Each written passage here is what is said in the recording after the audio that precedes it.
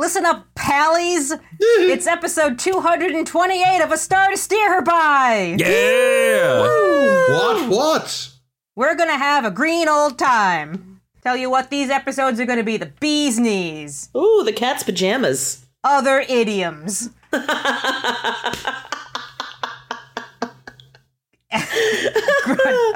Oh, wow. God, that's it's good, Ames. early, Thank we're you. all still asleep, so this is going to sound hilarious. No, I'm awake. That was beautiful. Oh, God, I'm barely awake. Wake up. Drink more coffee. Do more Trying. peeing. Hurry up. Yes. Yeah, so who's the one drinking all this coffee? Why, that's me, Ames. Who just chugged a Red Bull and therefore is feeling a little bit more awake already? It's Caitlin. Who's a shady mobster? Jakey the Nose. Who lives in a pineapple under the sea? Well, not me, SpongeBob SquarePants. but it's Chris. Oh, Chris, yay. Chris would drown. True. Hi, I'm James. Oh, James Yay, is here. James is here. Hello. When did you come in? I've been here the whole time, but I've been polite. Aw, that's a new change for That's not something you usually find on the podcast, she said, trying to be funny and really blowing her own joke. How many coffees are you in, Rossi? None. I don't drink Wow. coffee. Really? James, this disgusting. is still sleeping in for James, because James, you do a job that has you up pretty early, don't you? Yeah, my alarm, well, I mean, pretty early for me. I like to sleep in, but probably normal for other people. No, I get to work at 7 in the morning. Oh, Yeah, that's cuckoo can't nuts. do it anymore. I don't know. I used to, yeah. When I was in Yeah. like college, I want to say like my junior year, I worked at like a factory in New Hampshire. Not a factory, but no, they were a factory. And I had to be there at 7, which means I was consistently getting up at 5:30, which like as an adult, I'm like, I don't know how 19-year-old me did that bullshit, but Did you at least get out at like 2 in the afternoon? Yeah, I want to say it was like 7 to 3 or 7 to 4 or something like that. Yeah, so you have your afternoon. Yeah, true. Speaking of working in a factory, we're not working in a factory, we're working in a casino this week. We're going to be talking about 2 episodes, Deep Space Nine, as the usual. We're going to talk about Bada Bing, Bada Bang! I hate that that's what it was called. Can I just say that? Before we even get in, the working title was just a different spelling of Bada Bing, Bada Bang. I feel like I just don't know why they didn't just call it like Vix 8, Vix 9, Oceans yeah. 9, like The other episode we'll be discussing is Enter Arma Enum Sealant Legis. Gesundheit.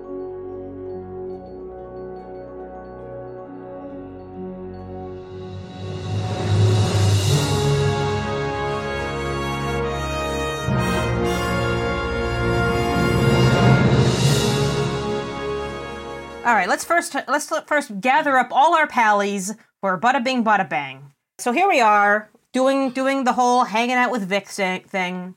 He's in the middle of a fucking 3-hour song when Frankie Eyes and his bodyguard Tony Cheech? Is it Cheech or Chi-Chi? Pretty sure it was Cheech. Cheech? It's spelled Chi-Chi, As so in I'm the very other half confused. of Chong. Great. They come in and they take over the place, and they say that in this chapter of the Vic program, he's bought out the nightclub, and you have to level up to get to the next boss level or some bullshit. So Bashir asks his weirdo friend Felix, and Felix says, yeah, this is intentional. And instead of just, asking the game devs to bypass it, you're going to have to pull an Ocean's 11 because it's not like there's a war going on or anything, and you have something better to do. For crying out loud, Vic's nightclub is at stake. Pally! And we learned that crime boss Carl Zemo is going to want to pick up his cut from Frankie Eyes' casino earnings like tomorrow, in 2 days, in a week. It's unclear. Sometime soon. Imminently. So if we knock over the place tonight, Frankie will definitely get himself like whacked or something by the mob, and Vic will get his place back. Everyone wins. Except Frankie, but he's a hologram, so fuck him. Frankie and the holograms. Does it necessarily follow, though, that taking Frankie Eyes out means that, like, is it like being president? Like, is Vic the vice president of the casino? And so, like, if Frankie is gone, then casino is his again? Seems like if Zemo owns it, Zemo owns it. I think it Well, just Zemo means just that fronted the money. I think it just means that in the game, if you complete that quest, it reverts the casino back to the previous state. How many rupees do you get? So many rupees. 1 million a month, according to Vic. Wait, so... None? No, you just get a piece of heart. Yeah, And you already have like 19 of those. It doesn't matter. you get a piece of heart and your little hat armor levels up.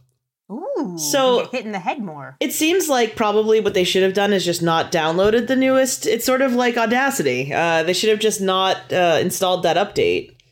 Yeah, They knew this Felix was gonna is an happen. asshole. This is- yeah, That's Felix- the problem. Like, we'll get to this, but fuck Felix, Yeah. this jerk. Yeah, fuck Felix. I All agree. right. Meanwhile, back in the episode, we recruit Cisco into this thing after promising that even though the program is set in the 1960s, the one thing that it doesn't include is all the racism.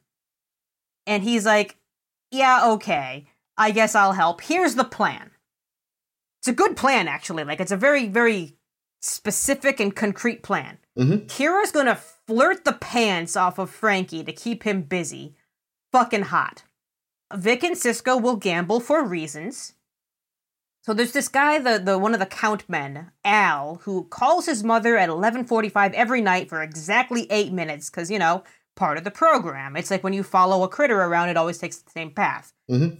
At which point, very scantily clad waitress Esri is going to come in to bring a drink which Bashir has poisoned with Ipecac on a tray that Odo has made out of himself. Cassidy and Miles are going to distract some security guard by pretending Miles stole her chips. And then when the count man goes to kneel at the porcelain altar, Nog will slip in, use his Ferengi lobes to unlock some vault, and shove all the money up Odo's ass. And then they'll all walk out and they'll all have the money. Excellent plan. The night of the heist, almost nothing goes according to the plan. God damn it, everyone. But they all improvise enough that it works out anyway, and we celebrate with 5 more fucking hours of song, and Miles getting molested.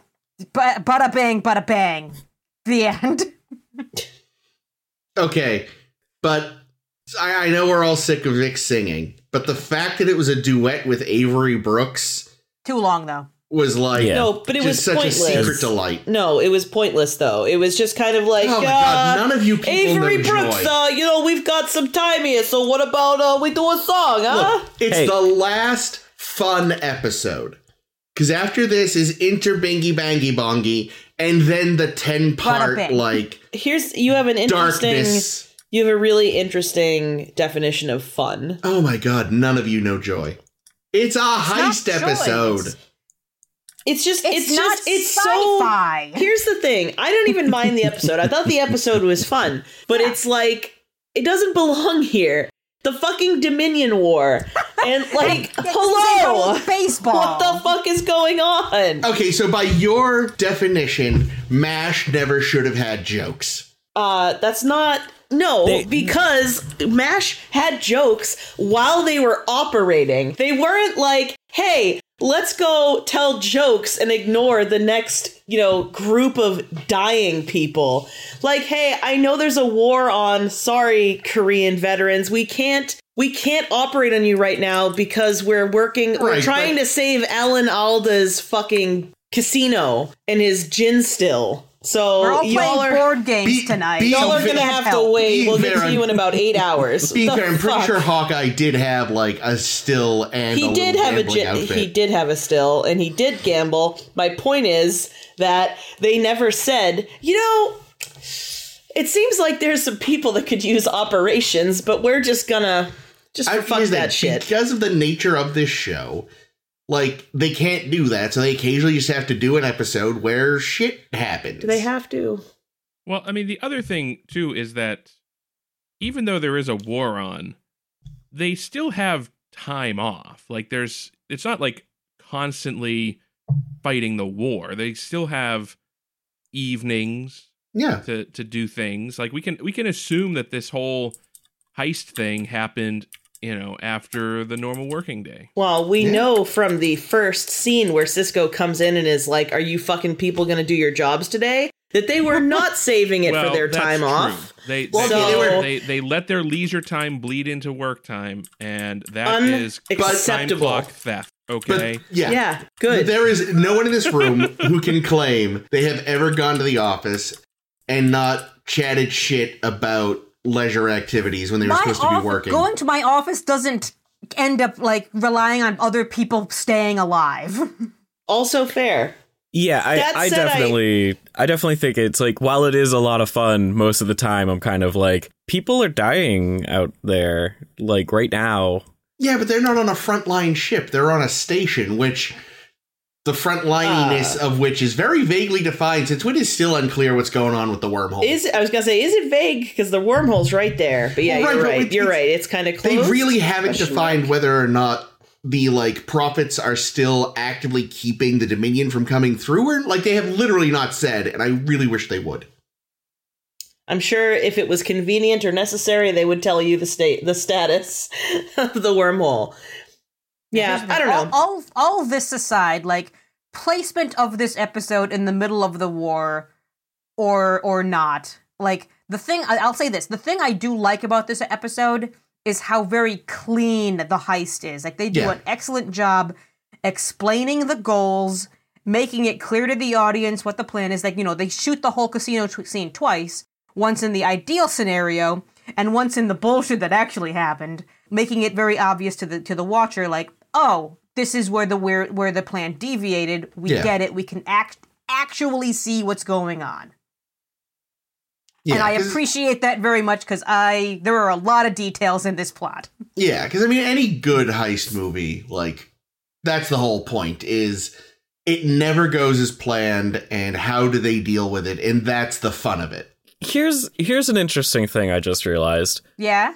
Did the holodeck program figure out the plan before it was fully executed? Oh, that's great.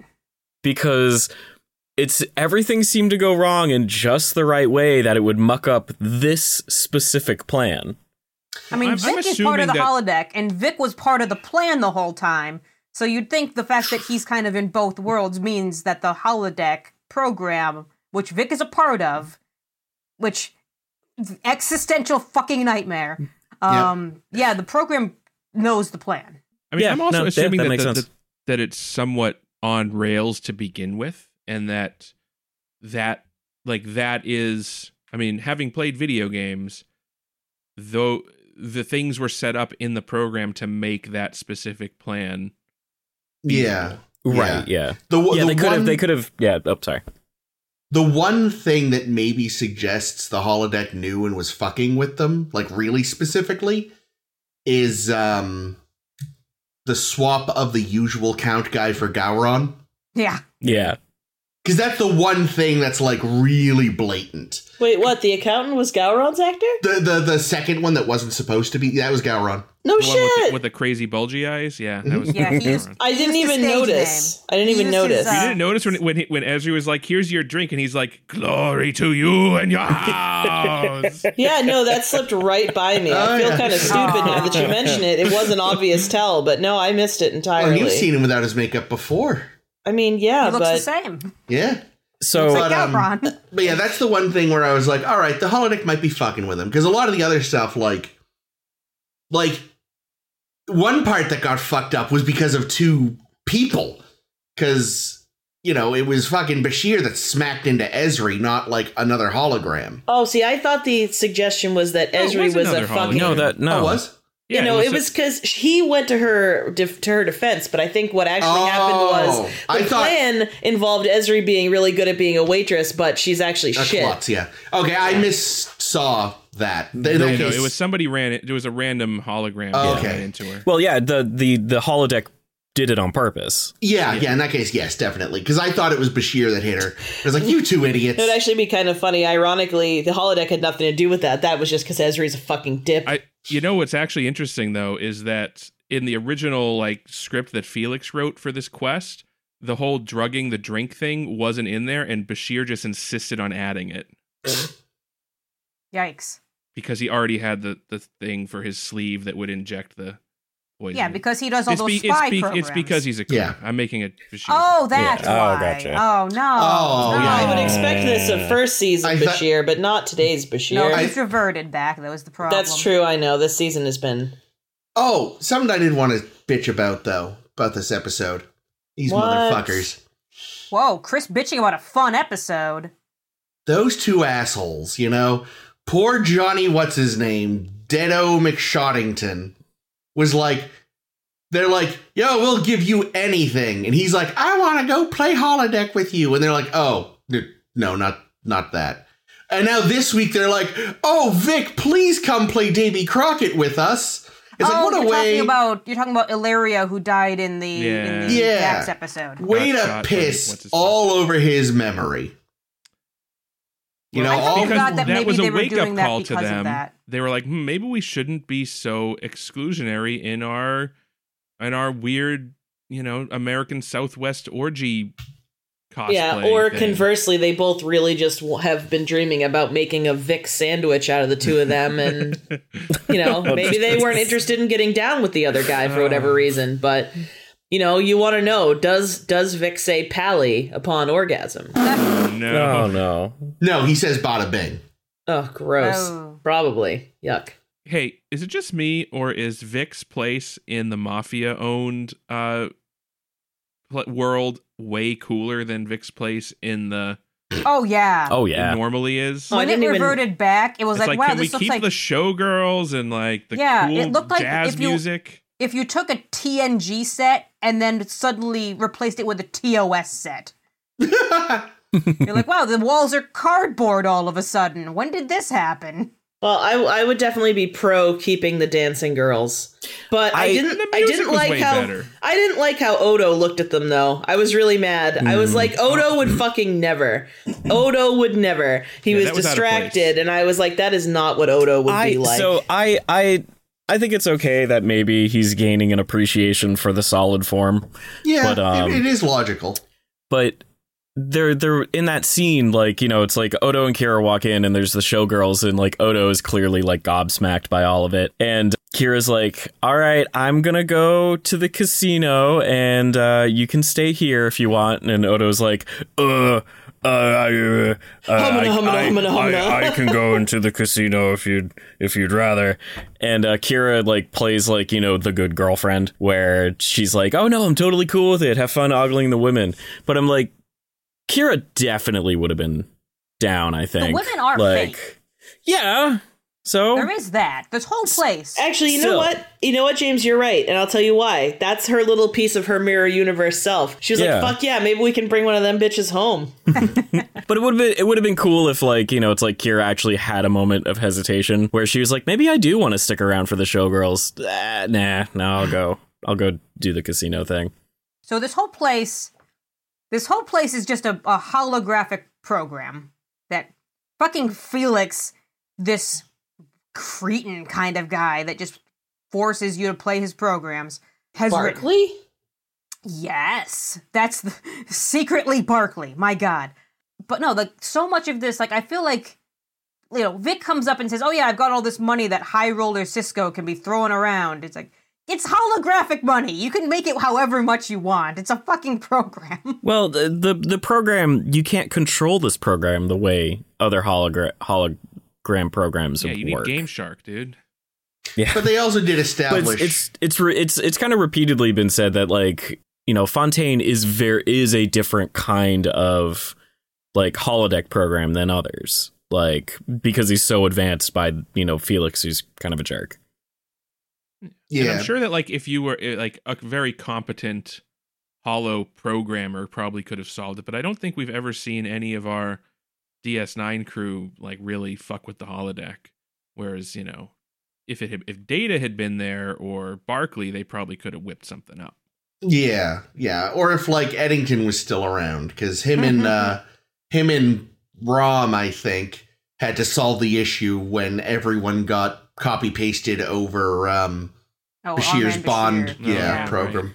So that actually brings up a point. This would have been a very different and very TNG episode, but I think it would have been cool if the program like this. So this seems like a pre-made change. They called it a Jack in the Box for some reason. I don't know if that's actually a term in things, but like when Jake, things you know get about programming, is that a thing? I've never heard that term. yeah. So and none of the whole, alien characters would know it for sure. the whole idea was like, when the program gets stale, then they run this mobster subroutine to keep things interesting. I think it would have been cool if instead of like, so it seems like this is a pre-programmed mobster side quest that you have to do. Yeah. It would have been cool if the program was just adaptive and would just change a little bit over time. And because VIX was now running 24/7 when it wasn't supposed to be, like, it kind of caused something a little, like, weird to happen. This would have been super TNG.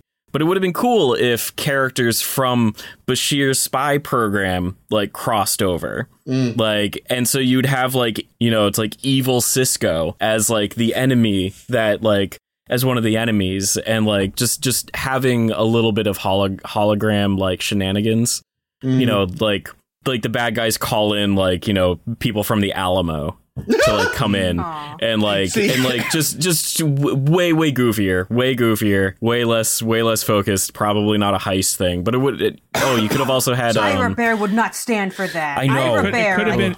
Well, you could have also had this. Quark's head on a beautiful woman make a reappearance. So basically, what you're saying is, oh god, this could have been a fistful of Vicks, but instead it became an O'Brien full of fists. Oh, that was really that was actually like incredibly upsetting. that was so weird. Like, why Yeah. would Felix do that? Really? Felix is a weird fucking. We don't even, we just know their name is Felix. We don't know. For all we know, they're a fucking like AI. what is that fucking the light species that drives people insane? Medusan. For all we know, Felix is a Medusan in a box somewhere. See, James, your version basically, in my mind, essentially it turns into the end of Blazing Saddles, where the massive brawl in the town then spreads out into the whole movie studio. Oh, that's right. Yeah. So yeah, by the end, it's not just cowboys. It's like cowboys, dancers, fucking Nazis from a World War II movie. Like, so yeah, it'd be like the Alamo guys and the gangsters and like you said, Bond people. I think it would have been a lot of fun if it's set up like in the first act. It sets up as a heist, but then the heist gets thwarted by like one of Bashir's James Bond villains. And they're like, whoa, wait a second. And then it just kind of spirals out of control. But that would be very TNG. It would be like that episode with like when the ship has a baby and there's the holodeck train. Oh god, yeah, Emergence, bad episode. Terrible. No, this is going to shock everyone, but you know, this has been Ira Bear's pet project for the past forever. Because he really wanted to do an Ocean's 11, and he really wanted everyone to fucking love Vic all the fucking time. I guess he had heard like, oh, not everyone loves Vic? Well, if in my episode we start off with Cisco not really liking Vic, but by the end Cisco and Vic love each other, that'll show everyone that if Cisco can do it, anybody can. Mm-hmm. Wow. And I don't even think it's that people really dislike Vic. It's they dislike how Vic is used and Is the fact jammed into every episode. and like the 2 or 3 minute long song numbers that just take up time. Yeah, really. If It's- anything, this just made it even worse because it was like, we just made Cisco like him, and now we're going to make you enjoy this fucking useless song at the end. It's so heavy-handed too, because it's very much we're coming up on the 10-part season finale. The best is yet to come. Get it? I also thought Do that you was get probably the intention, and I'm Oh, glad yeah. that I was right. Emphatically. Yeah. Because I'm not always, the cleverest, but even I got that one. Yeah, and even while they were filming, so they filmed this episode and Inter Arma, etc., in flippy flap order because this one required just so much stuff. Yeah, it makes sense. That since this one was produced right before the big 10-part finale behemoth that we're coming up on, it literally was the best is yet to come because it was the next thing they would be filming. Yeah, I think it's interesting. Like, the reason why Vic Fontaine like doesn't really work a lot of the time is what happened in the first like 5 minutes of the episode, where people find out like, oh, Vic Fontaine's in trouble, and then literally everyone was like, I've got my Vic Fontaine story about how he's changed my life and he's the best. Where was little Jake Sisko? He loves me. Oh, yeah, that would have been good. But yeah, like there's this like just roundtable discussion of everyone being like, Vic's our best friend ever. And it's kind of like, it wasn't earned. I do like. Nog, absolutely. Like, Nog big time. But, like, almost no one else. Like, I could see Nog, like, it would have been better if Nog was, like, leading the charge on all of this. But instead, he's kind of, like, sidelined. I mean, I do like Vic, but that did feel a little everybody loves Poochie, right? Moment. Yeah. Because, again, it's like, wait, Cassidy's been to Vic's? Like, who even knew? Like, wait, hold on. Well, also, didn't we already do this? Didn't we already have, like, a Quark redemption arc where we realized that the journey was the friends we made along the way or whatever? Mm. The real deep space was the 9 friends we made along the way? Hey. Oh, my God. Wait a minute. What? Were there 9 people involved in the heist? Was this Deep Space's 9? Oh, no. Is that what happened? Because... Let me count. I swear to God, it was 8 or 9 people. It was Vic. We got Kira. Hang on, I have the list. Yeah, you do it. You do it. We got Kira, Vic, Sisko, Ezri, Julian, Odo, Cassidy, Miles, Nog. That's 9. Yeah. Motherfucker. So they couldn't have included Jake because it would have been impossible. Goddamn Deep Space 9. Fucking A. It could have been Deep Space's 9, yeah. Take that, QAnon. You could take some lessons from me, you fucking idiots, because I actually know how numbers work. Yeah, now take the square root, 3. And multiply it again by 3, and you get 9 again. My God. If you flip those 9s, you get 6s. Sign of the devil. Hillary Clinton. God. Mr. Enigma. Edward Nigma. I knew it. Anyway. Didn't we make this joke last week? Edward Yeah, motion. we did. That's why I said it. Emotion. That's right. Shit. There it is. It was interesting. Like, one thing I remembered from this episode, like, because this episode I remembered, sort of, was... Chris's favorite episode. And it's an interesting discussion that I feel like the episode didn't really spend a lot of time on. But, like, what responsibility art and entertainment has to accurately depict history. And I don't know, it's a really interesting idea, and obviously I think this room full of 5 white people is a great one to really get into that. I think we can, though. No, I know. Acknowledge that Cassidy's argument that, oh, no, it's fine at Vix, there's no racism at Vix, kind of proves Sisko's point in that, like, okay, so it's just fucking erasing the whole history of this era and, you know, what it was like for black people at the time in Vegas.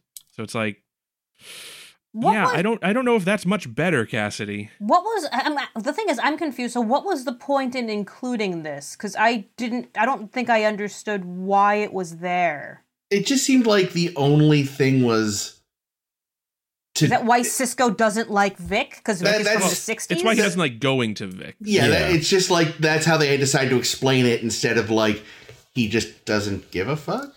Well, and the thing is as I was watching this episode, I was like, I really hope, I was like, you know, Sisko, I feel like we know each other, and I really hope the reason why you don't like Vix is because of, like, civil rights, and I was like, please let this happen. And then he was like, yeah, you know what? They didn't fucking let black people in, so why the fuck would I want to go? And I was like, knew it. Thank you. See, I kind of want. Sisko is also busy doing a war. But we discussed that. Yeah, then again, a few weeks ago, he spent like a week making his senior staff get ready for baseball. Yeah. How was baseball for black people back in the day? Well, that's why he doesn't do back in the day baseball. That's true. Hey, but actually, though, if you want to talk about baseball back in the day, in like some ways, baseball was ahead of its time, civil rights wise, because they were letting. I mean, even though obviously Jackie Robinson and his ilk were getting the shaft compared to, you know, their white counterparts, they were allowed to be there, and that's only a little early though. Wasn't it like the 20s? No, I thought it 50s. was like the 20s. They had a whole separate league until the 50s. Oh, well, then never mind. Fuck them. In fact, I think and there was like horrible abuse, not just from other players, but from management, crowds I'm sure. and management, and Yeah. it wasn't a great situation. Well, people sure are and trash, I want to say aren't they? that I feel like to this day there is reticence on the part of baseball and MLB to integrate the records from those leagues because it would knock some honkies off pegs. Ah, Yeah. you're no longer the home run king. But yeah, I don't know, it's just very interesting, especially thinking of this as a video game, a very advanced video game, because, like, you know, when you look at video game discourse around history, it is horrible, because the capital G gamers trademark are the worst people in the world, and only believe in, like, the whitewashed version of history. And whenever a game tries to include... You know, like, there was a whole to-do when The Witcher 3, for example, had non-white people. Because they're like, well, this is based on Central European... Yeah, the guy's Polish. Fantasy and this and that. Polish. Even though people were like, yeah, there weren't a ton, but there were non-white people in the area in the Middle Ages. Like, There's also a fantasy book, so... Yeah, well, you that's do whatever right, you yeah. want. There's well, but fucking ghosts and monsters and shit. well, yes, but these people are like, oh, historically it was a white area. And people are like, actually... Hey, those ghosts and monsters were white people, damn it. This is woke SJW. Jake, I love you. But I do find it, you know, like it is interesting. Like where's, you know, sort of like, where does the responsibility of art begin in sort of accuracy? And, you know, like I remember once we were this is years ago when I was way too dumb to have this conversation, but in like 11th grade film class, we were watching the first Indiana Jones. And, you know, we all love Indiana Jones, but it's like, you know, like the teacher brought up, like, is it appropriate kind of to make this kind of wacky adventure romp about World War II when we know about, like, all the horrors that were happening? And I didn't have a good answer then, and frankly, I still don't. And to me, that's actually kind of the most interesting part of the episode, but it's kind of glossed over. Yeah, I think that's the issue. Yeah. It's so brief and out of place with the rest They of the play lip episode that you service don't get to to it. think about it. Second, Jake? Is that they play lip service to it, and I can't help but think that maybe there was some audience feedback, or, you know, maybe even people involved in the show feedback about, like, hey, you know, we're a show that features a lot of black actors prominently, and yet we have this 60s thing and we don't ever address it. And, you know, maybe that came up and they're like, okay, well, let's address this by having Cisco bring it up or something. Also there's an issue where, like, I really liked that whole conversation. I did think it was interesting and pretty well done. The big misstep at the end, though, is Cassidy saying, it's the future, racism's done. Yeah. Okay.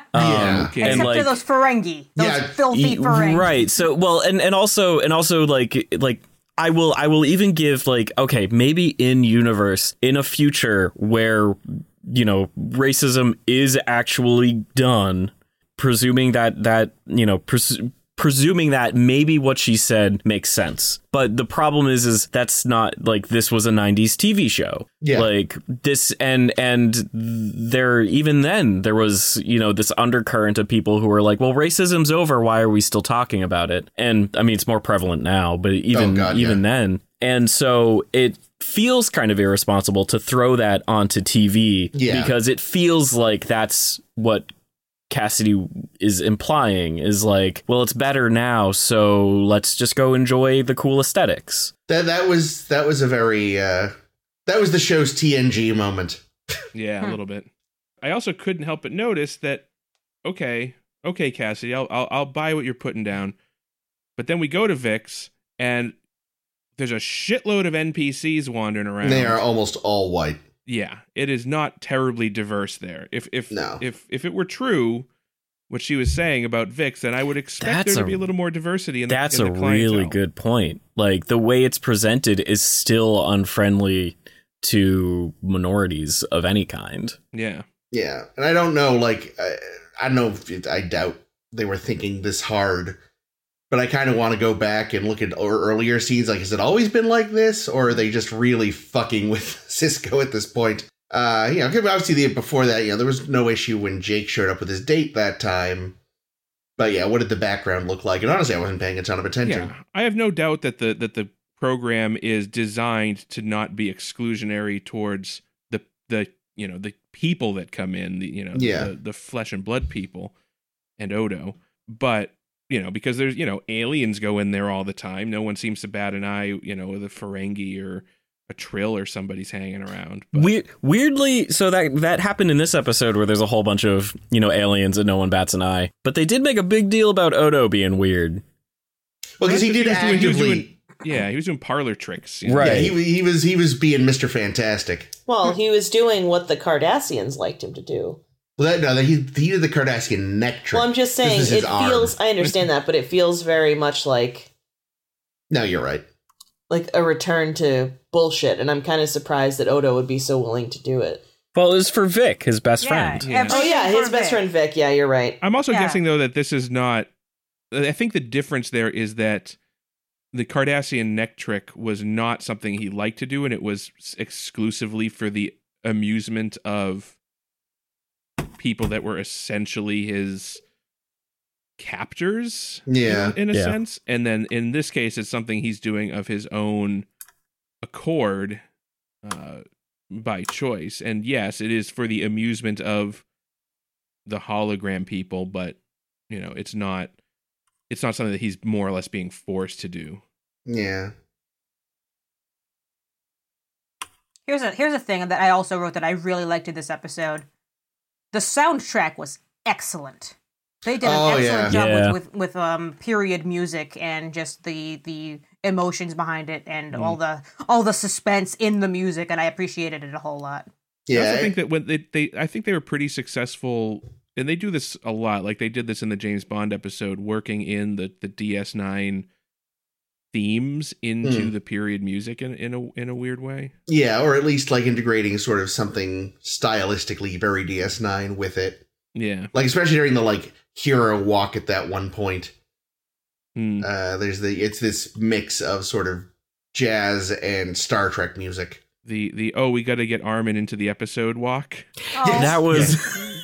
I was really hoping that the first thing that went wrong with their plan was Quark shows up in the holosuite. And it's just what the heck are you people doing? And it just throws everything off. If Zemo turned out to be Quark. I have notes on Zemo. Oh yeah. Oh yeah. So our friend Zemo was played by Mark Lawrence, who was very well known for playing a whole lot of gangsters throughout his incredibly long tenure. He also played Volnoth, who was the old guy that got killed in the Vengeance Factor. Oh, Jesus. Which is the episode with Utah, the girl who went around touching people and it killed them because they were from a clan. Oh, shit. Oh, yeah. Wow. Yeah, and he was 89 years old during the shooting of this episode. Wow. He looked it. Yes, he didn't look a day over 95. You know what I was wondering? I think he might have been the voice of the big gangster in The Mask of the Phantasm. Oh. I'm going to actually look him up right now because... Yeah, he was in a bunch of Bonds, I know that. If I can't make a Batman connection right now... Don't do it. Someone? I feel like I recognized him and I meant to look him up and completely forgot. Oh, I never looked him up. I feel like he's one of those guys that has just been stuck playing I think generic Italian gangster number 5. Tough guy, goon. Yeah, I know the decision to cast Robert O'Reilly as the spare count man. They were just so happy, we want to show Gowron's face because no one's going to recognize him. And apparently a lot of people didn't recognize him, but Jake right away. Is that Gowron? Wow. Oh, I was buddy wrong. Gowron. Well, see, hold on a second, Rossi. Are you having a paper crinkling party over there? No, What's it's going my on? cat, Phantom. Yeah, that's not me. Oh, it's not you. Okay, I see here. Rossi fiddling with something, and I keep hearing paper rustling. Holy shit, he was in the shipping news. Who was he in the shipping news? I'm sorry for misattributing it to a you. false acquisition. You. Wow. Accusation.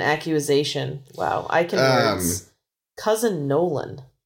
Oh yeah, he was. He's the crazy old fucker that lives in a cave. Okay, under well the that's sea, and a pineapple, right? that's correct. Yeah. Yep. Hi, Phantom. My other note no. while you're doing that is this is also the only the Alamo song that Vic gets cut off in the middle of at the top. Otherwise, he would have gone on for 5 more years. Yes. Was the only Vic song that was custom written for the show. All the others are just normal show tunes. But this one was specifically written in like a couple of days because they go to their writer saying, "We need a song about the Alamo for Vic to sing. You need to include Davy Crockett in there somewhere. Go." See, Hanging out at the Alamo. See, I just figured that Davy Crockett was so big in the 50s that, of course, there was a song for crooners about him. But no. Also, I just realized why he has not been as many generic Italian gangsters as you would think. Whoa. But the reason I recognized him is because he is a generic Italian gangster in the original Dumb and Dumber. Cheech. He's the like big guy who they drive crazy on the road, and I think eventually he like drops dead of a heart attack or something. I don't think I've ever. He's the "Do you want to hear the most annoying sound in the world" guy. Yep. That's why he was familiar. I don't want to hear the most annoying sound. No, you do not. Yeah, it is really annoying. It's enough we have to listen to Vic. Here's a question. So we're talking, we talk about Felix, about the whole Vic program. We say Vic, we do the thing. Are there other Vics in the galaxy? Oh no. Ooh, good question. Is this the only Vic program, or did Felix sell them? No. Well, yeah, I mean, Julian bought the program from Felix. I'm assuming if Felix's only thing is making one-off bespoke programs for people, he's either charging too little or is not making enough money otherwise. So basically, is Vic an NFT, or can you buy him from the Felix store online? Nice. I mean, we've already talked about how data, not data, but data. Yeah. Data. Doesn't really work the same way in Star Trek than it does in real life. It does not. You can't easily copy stuff. Once you transfer something, it's gone. But I could only assume that Vic is if this is Felix's job, I'm hoping he's shipping millions of copies because Felix, you know what it is? Here's what it fucking is. Yeah. Felix is actually that guy from Measure of a Man. I can't think of his name. Bruce Maddox. He's Bruce Maddox using a cover name. Trying to he can't figure out positronic brains. He just can't. Nope. So he's like, fuck it. I'm going to work on different methods of AI. And he's got all these programs out there that he's made for people. And all of them are beta testing his various attempts at AI. And that is why Vic is so crazy advanced. Or maybe it's Zimmerman. Louis Zimmerman? Yeah. The EMH's daddy? Oh, yeah. Maybe Starfleet was so impressed with the Vic program, they're like, we could program this thing with medical knowledge and make a singing doctor. Here's the thing, too, either way, Jake, to your point, if there are other Vics, even if Vic is not a one-off, I guarantee you no one else in the galaxy wants to buy it. Oh. Only Julian Bashir. He's the only human, only anything in the Alpha or Beta quadrants who's like, yes, I want a 1960s Vegas crooner. Well, imagine, though, if it was being sold as a video game where it's like, oh, it's a Las Vegas simulator, and you can go up against the mob, you can pull off an Ocean's 11 heist, you can hang out with the Rat Pack. That's the expansion pack. I love the idea that he's actually just been using it wrong the whole time. Well, it's like the people that buy GTA and just drive around and don't do any of the missions. Julian has been stuck in the loading screen where it's just the song that plays. He's still in the tutorial level. Yes. That would be amazing. Yeah, it's like, no, you're supposed to shoot Vic in the head. He's the tutorial for your murder. You've been talking to him? Oh man, I'm very proud of this note I wrote. How many pallies per hour can we read? It was a lot. Yeah, this was maximum pally this week. Maximum pally. There you go. That's our title this week. Yeah, I was going to say that's the title. He says pallying up, they actually go back in time to the 1960s. Before the station. 88 pallies per hour? But it's before this. What is it? 11.6 gigapallies? How many gigawatts is it? 1.21. 21, yeah. Fine. That's less impressive. 1.21. Which, fun fact, gigapallies. was mispronounced because the scientist they asked mispronounced it. Oh no! Those Womp womp. fucking dumb bastard. Like, how do you pronounce this word? He goes, gigawatt. What is it supposed to be? Giga? Giga, right? yeah. Gigawatt? It's supposed to Okay. be a Gigabyte. gigapally. Gigapal, yes, sorry. Oh my. Why doesn't Odo just shapeshift around the vault and leave? That I was wondering why he didn't just slip in through the very fine crack Yes, between I thought door so too. because he could pull an Ant-Man and expand himself until the Yep. fucker broke open. Like, why didn't we just do that? Yeah, no, Nope. Oh, that Instead, would've we been good, wanted yeah. to watch Nog fucking sweat for 10 minutes. He totally could have slimed his way in and just unlocked it inside somehow. That He is probably could have put himself into it, like into the locking mechanism, and just went until it unlocked. He could He have could have shunted also it to just subspace. created a wall in front of the door to the count room. Yes, So that like- when Zemo went to go in, there was just a wall there. Yeah, like what Data did in Unification, the Spock episode. Yeah. Just hide what's behind this wall by putting something Yeah. in front of it. I mean, I guess part of the issue was they needed the vault to still be intact. Odo could transform into a vault. An empty vault. Yeah, you're right. Shh. They don't use Odo's abilities as They do often not. as they Yeah. probably should. No. I was watching very closely since, the suitcase that they were going to put the money in, which doesn't have to be a suitcase. Odo can just eat the money, because it just goes inside. Or it. literally stick it up his ass, as you suggested. He could have just fucking goat-seed that shit and been like, "Vwomp."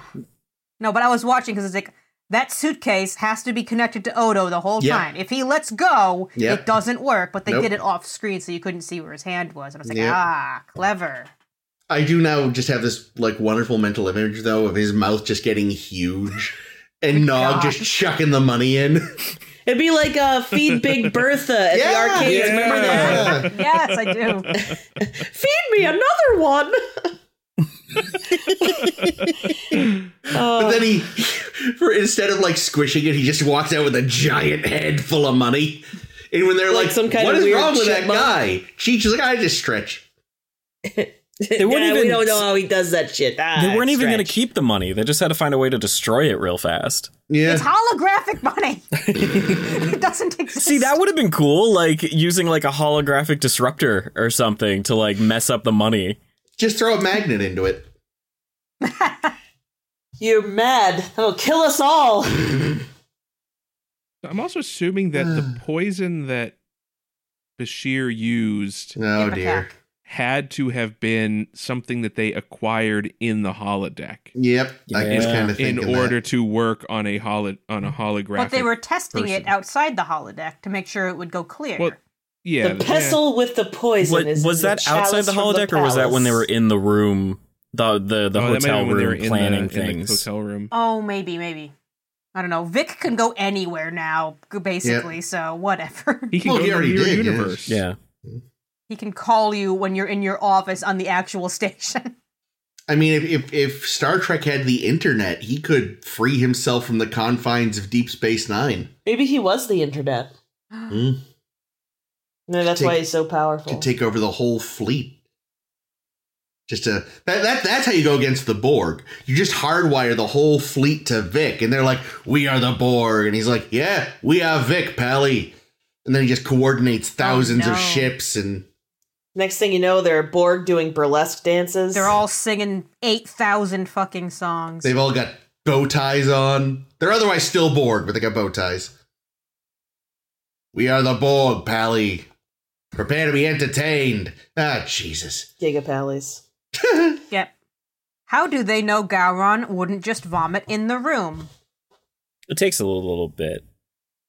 Yeah. Well, he doesn't want to puke on the money. What do you think? Yeah. He's a fucking patak? He's not going to vomit in the room. There's no honor in spewing all over your desk. Fuck. Honor and glory to hitting the bowl and not puking all over your friend's floor. I mean, I guess, Sorry, I puked in the sink. I guess if he puked all over the money, his boss would fucking kill him. So he's like, I should probably go. Yeah, just give the puke money to Vimo. Hose that shit off and be like, yeah, no, it's good. Zemo. What did I say? Venmo. Venmo Give it to Mr. Venmo. That really hurts. It's a good thing it was the 60s. Because that way he had to show up to get his cash instead of getting it Venmo'd to him.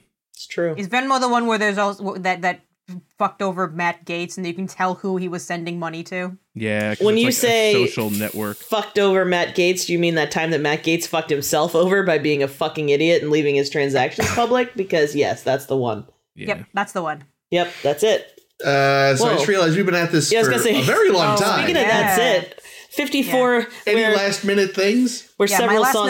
note, and then Julian sues Felix. What other Jacks in the Box are there? Oh God, so many. There's got to be more.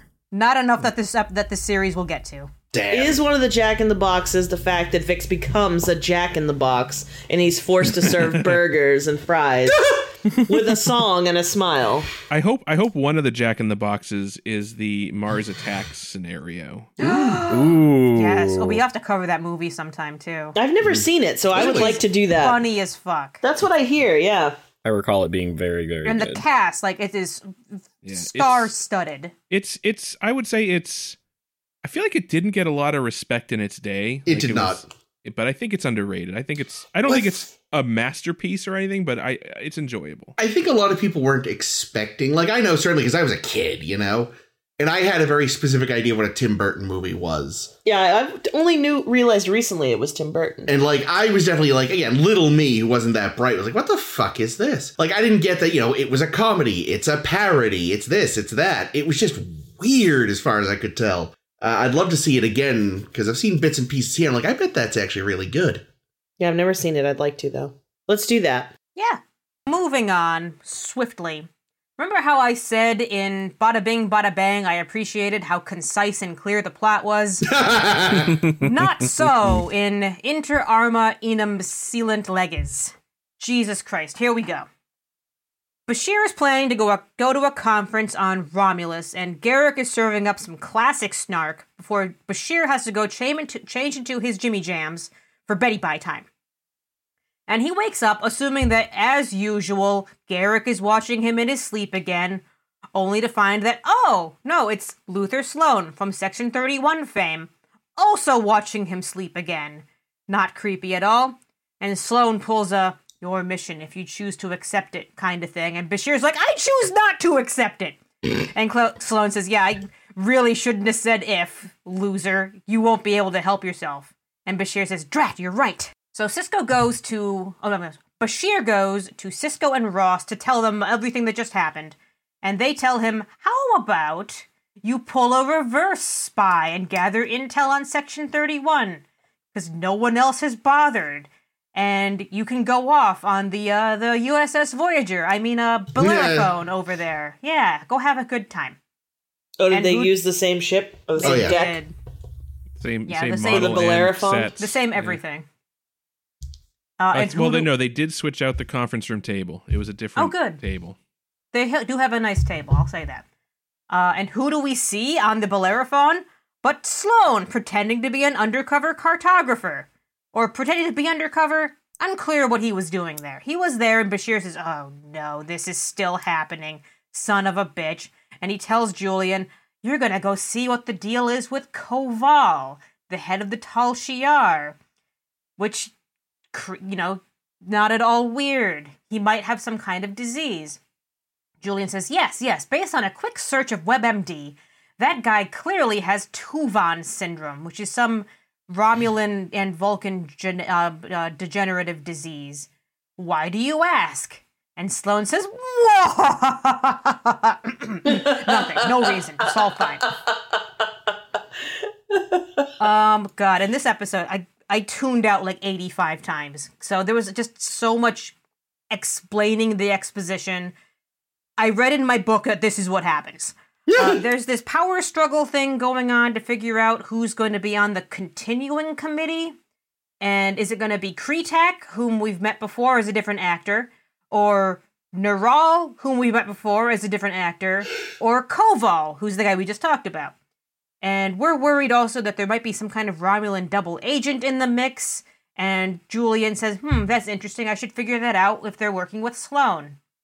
When suddenly, Admiral Ross, who's been around, also wearing the new fucking dress uniform that looks terrible on him, he suffers an aneurysm, so Bashir says, well, figgy pudding. The job's up to me to do whatever. My laugh freaked out Dimitri. Your laugh freaks out most people. Yeah, but most people don't dig their claws into my tits when they're scared. I would if I could, Caitlin. Oh, well, Ames, come a little closer. Ooh. Yeah, so the job is up to Julian now to figure out whatever Sloane is even doing, even though they have no idea what it is.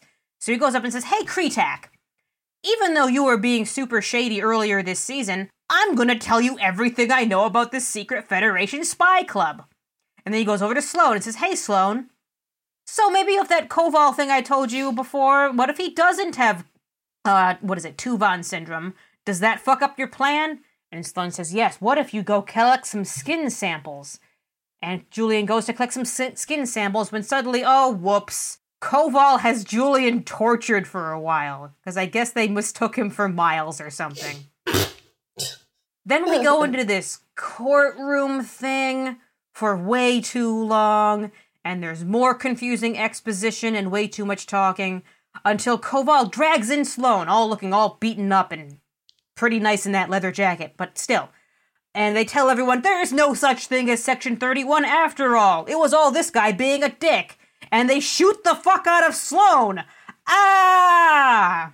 So they decide, okay, Bashir, you're free to go. Kretak, we're probably going to execute you. You know, no hard feelings. And Koval is sitting very pretty because plot twist! It turns out Koval has been the Federation mole the whole time, and Sloane is actually okay because they're actually buddies. Something like that. So we all go home, Bashir gets back into his Jimmy Jams, and Sloane tucks him in for the night and gives him a little kiss on the forehead. And I wrap this up by typing in my notes, and somehow Garrick wasn't the one entirely fucking Julian for a change. Hey. Wow. Yeah. Well, I'm really glad that you did that, because I didn't fucking understand what happened this episode. Nope, Yeah. I stopped watching many times. Here's the thing, like, I kind of remembered liking this episode, but I think I like the idea of this episode better than I like the execution of this episode. Because it's like this whole like espionage thing is pretty interesting, but the fact that pretty much every single one of the plot points comes out through exposition, and it's just basically scenes of exposition strung together with, you know, brief walking around a medical conference shots.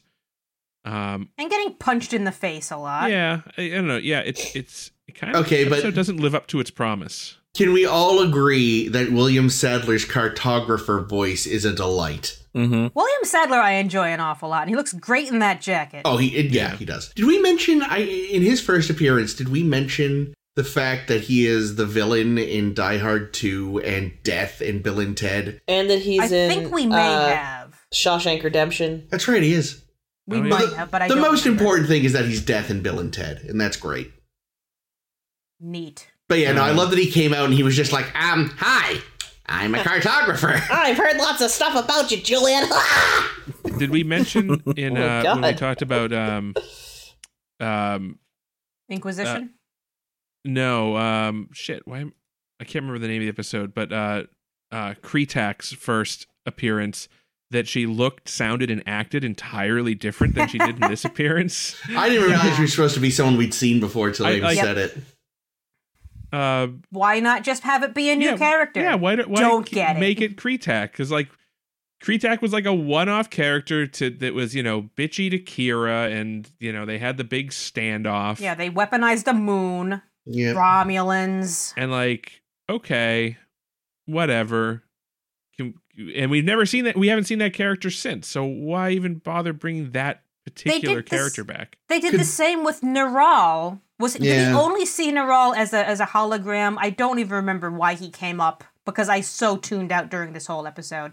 But we remember him because he was the guy with the big underbite from Unification. Yeah. And they recast him, and it's like, here's Neral. Why? Like, could they just- Oh, could it was they supposed to be not- the same character? Yeah. Could they just not get the original Kretak? They Or couldn't did- get the original Kretak. She Okay. was busy. They didn't bother trying to get the original Neral, and I don't know why. But wait, That's silly. That's I feel weird. like Neural was a lot younger in He Unification. was. He was a like lot younger. crazy young. It makes no sense. And it I was supposed mean, to be the maybe same that's their character. version of the name John. Maybe. There we go. But yeah, at least they couldn't get Kretak. At least it wasn't just like, They didn't try. yeah. The fact they didn't try for the other guy is kind of weird. The fact that they, referenced a character, even though it was not at all important that we had seen him before. Yeah, no. Yeah, It's a little weird. Okay, so this is what Neural looked like in Unification. Probably in his 30s. Yeah. Deep underbelly. This is what Neural looks like now. Yeah. It's been a rough 5 years. Rom- in the, well, in the Romulans, Romulan Listen, Empire. Romulans war look is 30. hell. Romulans look 30 for about 70 years, and then aging just slams them. It could be it. He was almost 90 all along. Yeah, apparently. Yeah, it's amazing, though. It's like, you get the convolutions of Section 31 and the convolutions of the Romulans, and you Oh, just no. wind up with a hurricane of convolution. so much. I mean, the thing is, like, the idea is interesting because it's Section 31 comes to Bashir. Bashir says, okay, but I'm going to secretly be playing Section 31. But they knew all along, and they're, like, double playing Julian Bashir. Interesting, but, like, I followed none of it. See, Yeah. it made me, I was able to follow it really easily, and that's possibly because, like, Oh, humble brag, is it? It's because me and Chris understood Tinker Tailor Soldier Spy. you know, I was about to say, No one understands I have Tinker read that Tailor book Soldier enough Spy. times that I actually get it now. And, like, Oh, yes, his wife was a whore. like, compared to some of the shit Le Carré wrote, this is very straightforward. Yikes. This is I also a mean- very highly rated episode, which I That's was kind of weird. surprised about. Yeah, it was like 8.4 or something, yeah? Like, Yeah. I feel like I just saw it when I was trying to look up the old gangster a second ago. I don't know if it's because I know I'd seen this episode like ages ago, but like I couldn't really remember where everything was going, but I still felt like when during every scene I was like, Bashir's getting played. Oh, yeah, Like every single time, because he's being played 100% of the time. totally. And that's when that like kind of starts to become evident, where it's like Bashir has no idea what's going on. It was hard for me to maintain focus and like, kind of stick with the episode. Also the fact that like he was having all of these discussions in incredibly insecure locations. Like Yeah, that's every fine. single time he was like, it's like when he talked to Cisco, I was like, Section 31 is listening to you right now. When he has was told talking literally everyone Right. about Section 31. when he was talking to Admiral Ross the first time, right, and he was like didn't realize that Admiral Ross was in on it, I was like, you are literally wearing a microphone, the both of you. You are both wearing comm badges. Do you Yeah, really If you take think? it off, though, I- it stops No, working. the Yeah, I second was gonna second, say, I the like second the- time they took it Yeah. off, and there was a beep. They turned This them is off. going to be off the record. But that means Sure every it other is. time those comm badges are on, and presumably Section 31 can hack into the comm badges and it's listen like, to anybody. It's like Okay, but Alexa. here- It I was only just listens gonna if you say- say the wake word. No, Yeah, it's sure literally it fucking always does. listening. Exactly. That's how See, it that- recognizes the wake word. That was actually the one thing I was going to bring up later, but since we're on it, that kind of annoyed me because this is the first time in the history of the show where somebody has said off the record and they've taken off the badges. Huh. Like, this is the first time it has been implied that the badges are constantly recording their conversations. Well, you Or see, that it's I thought that was possible. less about recording and more about we're talking no longer as Starfleet officers. Now Yeah, we're it's just like when people. Picard took the. I thought it was took more the of a thing off. symbolic. Well, that's gesture. what I'd think, except like Rossi said, there was a weird little beep. Like, Yeah.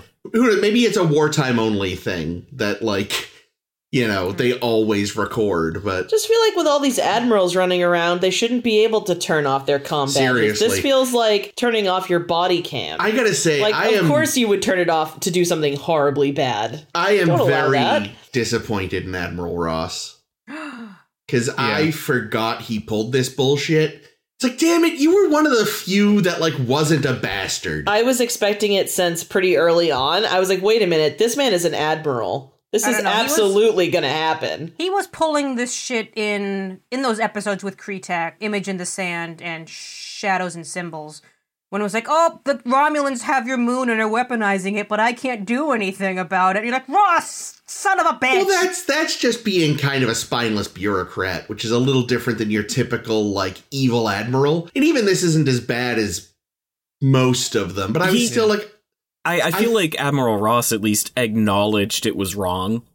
Yeah, but he was kind of like, it almost felt like he was like, this is my one and done. Like, they do this and then I'm out.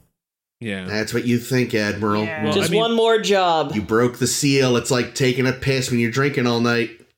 But man, isn't Bashir just the perfect patsy for he this is. whole operation? Oh, yeah. Like he loves spy shit. He's fascinated by Garrick.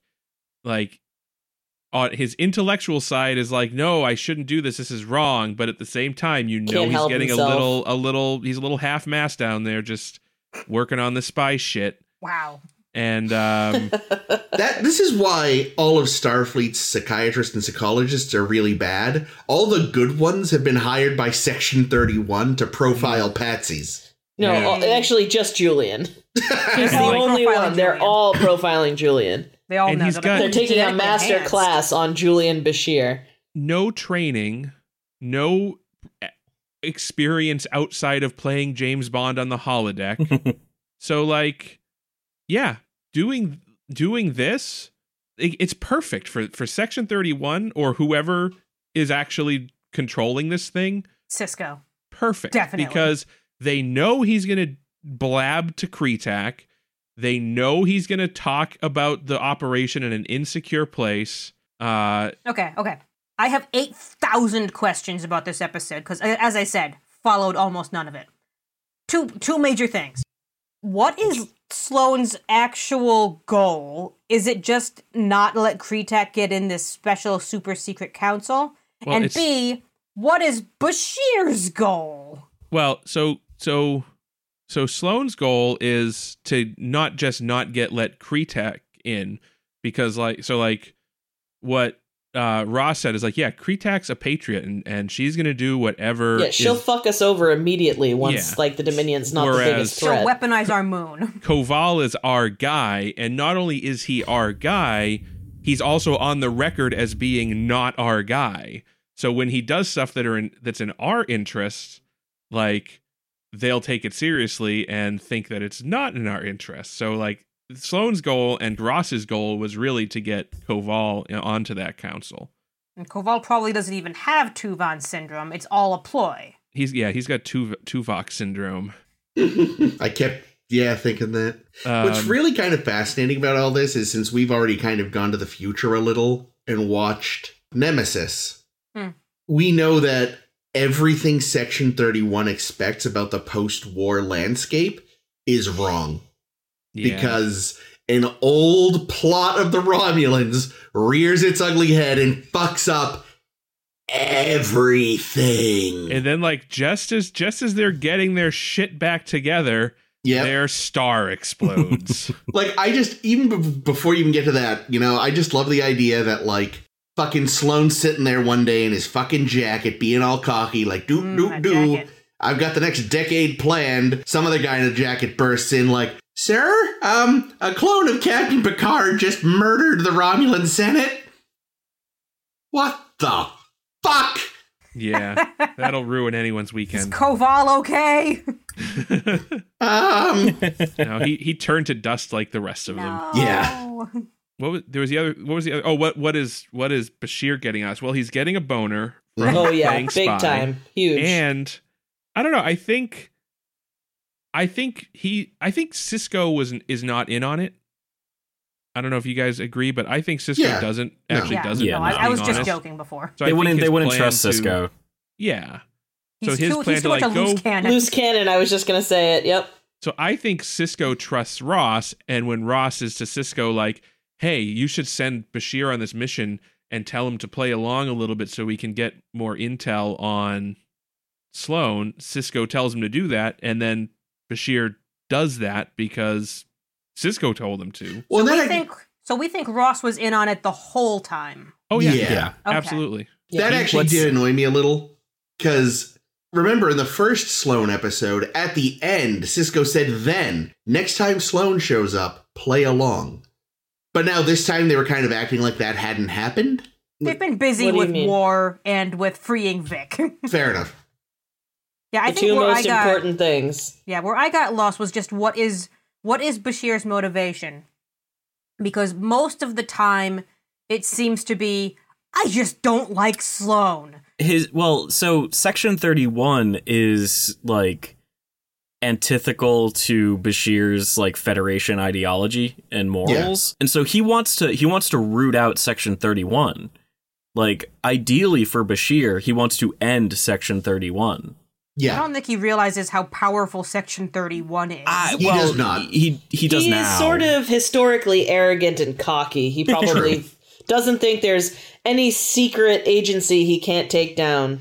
Well, I think he also Yeah. wants to be the hero, not just Yeah. taking down Section 31, but saving the Romulan Federation alliance from, this clear and present danger. And It's kind of like how, there are so many, especially during the like periods where we were on like better terms with the Soviet Union, like during the, what do they call it in the 70s when things were kind of chilled out? detente. Yes, thank you. The During room détente, temperature war.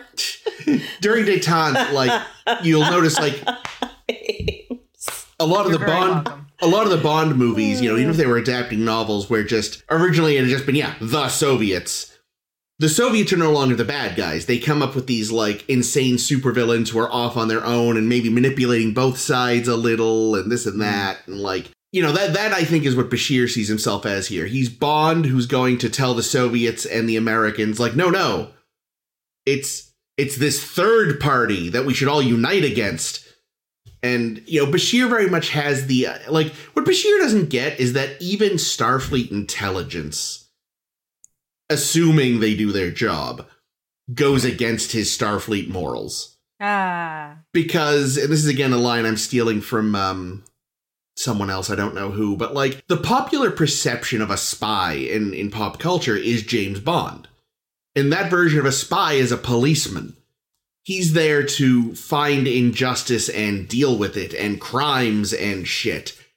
That's not what intelligence is about. And intelligence is about gathering information on your enemies and, shockingly, your allies. Like, we spy on our allies constantly and vice versa. Yeah, I did think it was kind of funny that Bashir was like pearl clutching about spying on our allies. It's like, dude, have you never heard keep your friends close and your enemies closer or something? Like, I don't know. I mean, again, maybe Starfleet intelligence doesn't do that, in which case I'm not sure what they do. Yeah, they do. But like, he has the pop culture Bond idea of what a spy is, not what a spy actually is. Again, he could take down Section 31 and then he'd be horrified by what Starfleet intelligence does. I also got to, it's very clear that Sloan worked very closely with Koval to come up with this plot. Because it's a convoluted thing that only a Romulan could devise. Yeah. Because like, and especially like the whole, like the cover that, or the not even the cover, the thing that they're telling Bashir to do doesn't even really make a lot of sense. Because we need to prove that this guy has some disease, so that they won't want him to be on the committee. Well, Julian I thought the idea immediately was thinks... go ahead, Caitlin. No, I was just gonna say, I thought the idea was that they were hoping to like slip him some poison to make it look like he was one of the like 2% of people with whatever you said, Tuvok syndrome. Eventually, Sloan was like, "That's gonna," they figured it out that that's what's gonna happen. But originally, it was just, "Oh no, we just want to prove that this guy has the disease. Can you make a diagnosis?" So. By looking at him. Well, that also your could have genetically altered brain. But that also could have been a lie anyway, right? Well, it was. Well, I mean, but it's obviously a lie. Like, I felt like him being like, "Oh yeah, we just want to make sure he's okay." You know what I mean? I don't know. Yeah. Well, no, it was obvious. Like, originally, I thought the idea was, it'll discredit him. Yeah. If it comes out that he has Tuvok syndrome, but which, I mean, isn't as stupid as it sounds as far as an intelligence move, just because, like, remember, the CIA tried to introduce a mild, not even a poison. I mean, they did try to poison Castro as well. But when that didn't work, another thing they tried to do was slip him something that would have caused all of his hair to fall out. Because they thought people would be less willing to follow him if he was bald and lost the beard. It's like a sitcom. Yeah, Gross, he's got alopecia. We can't possibly follow him now. Half the shit the CIA, they legit, because they knew Castro enjoyed diving for seashells, they considered planting an exploding seashell. I was going to say, they just hid all the seashells so he wouldn't find any. Nope, they thought about putting an exploding seashell in the water so that he'd pick it up, go to like, oh, listen to the... Oh, man, I wish they had done that. That's fucking CIA's awesome. Most of the CIA's plans against Castro, I swear to God, were thought up by Wile E. fucking Coyote. Well, it's like that scene in the Boondock Saints where like Willem Dafoe is like angry that they like crawled through the air vents. Yeah, that James Bond shit never happens in real life. Right. It's like, no, in fact, it does. Apparently, so just only when the CIA is in charge. So it's not too unbelievable that an intelligence agency would be like, we just want to get some guy's HIPAA info out there because it could hurt his career. When that plan failed, they just replaced his normal potato chips with Alestra chips. Oh, that'll discredit you. Oh man, he's got diarrhea all the time. Speaking of diarrhea, I'm gonna connect this somehow. Let's find out how. Yeah, so we give Julian this little thingy-majiggy that goes on his hand so that when he shakes hands with Koval, it'll he gets get an his electric skin shock. plates. And then his lapel flower shoots water. And then diarrhea. No, but the idea there is funny to me because it means, okay, now Julian has shaken his hand. He can't touch anything else all day. You know what the best part is? Since Sloane knew that Koval was then just going to immediately take Julian into interrogation, it was probably just water.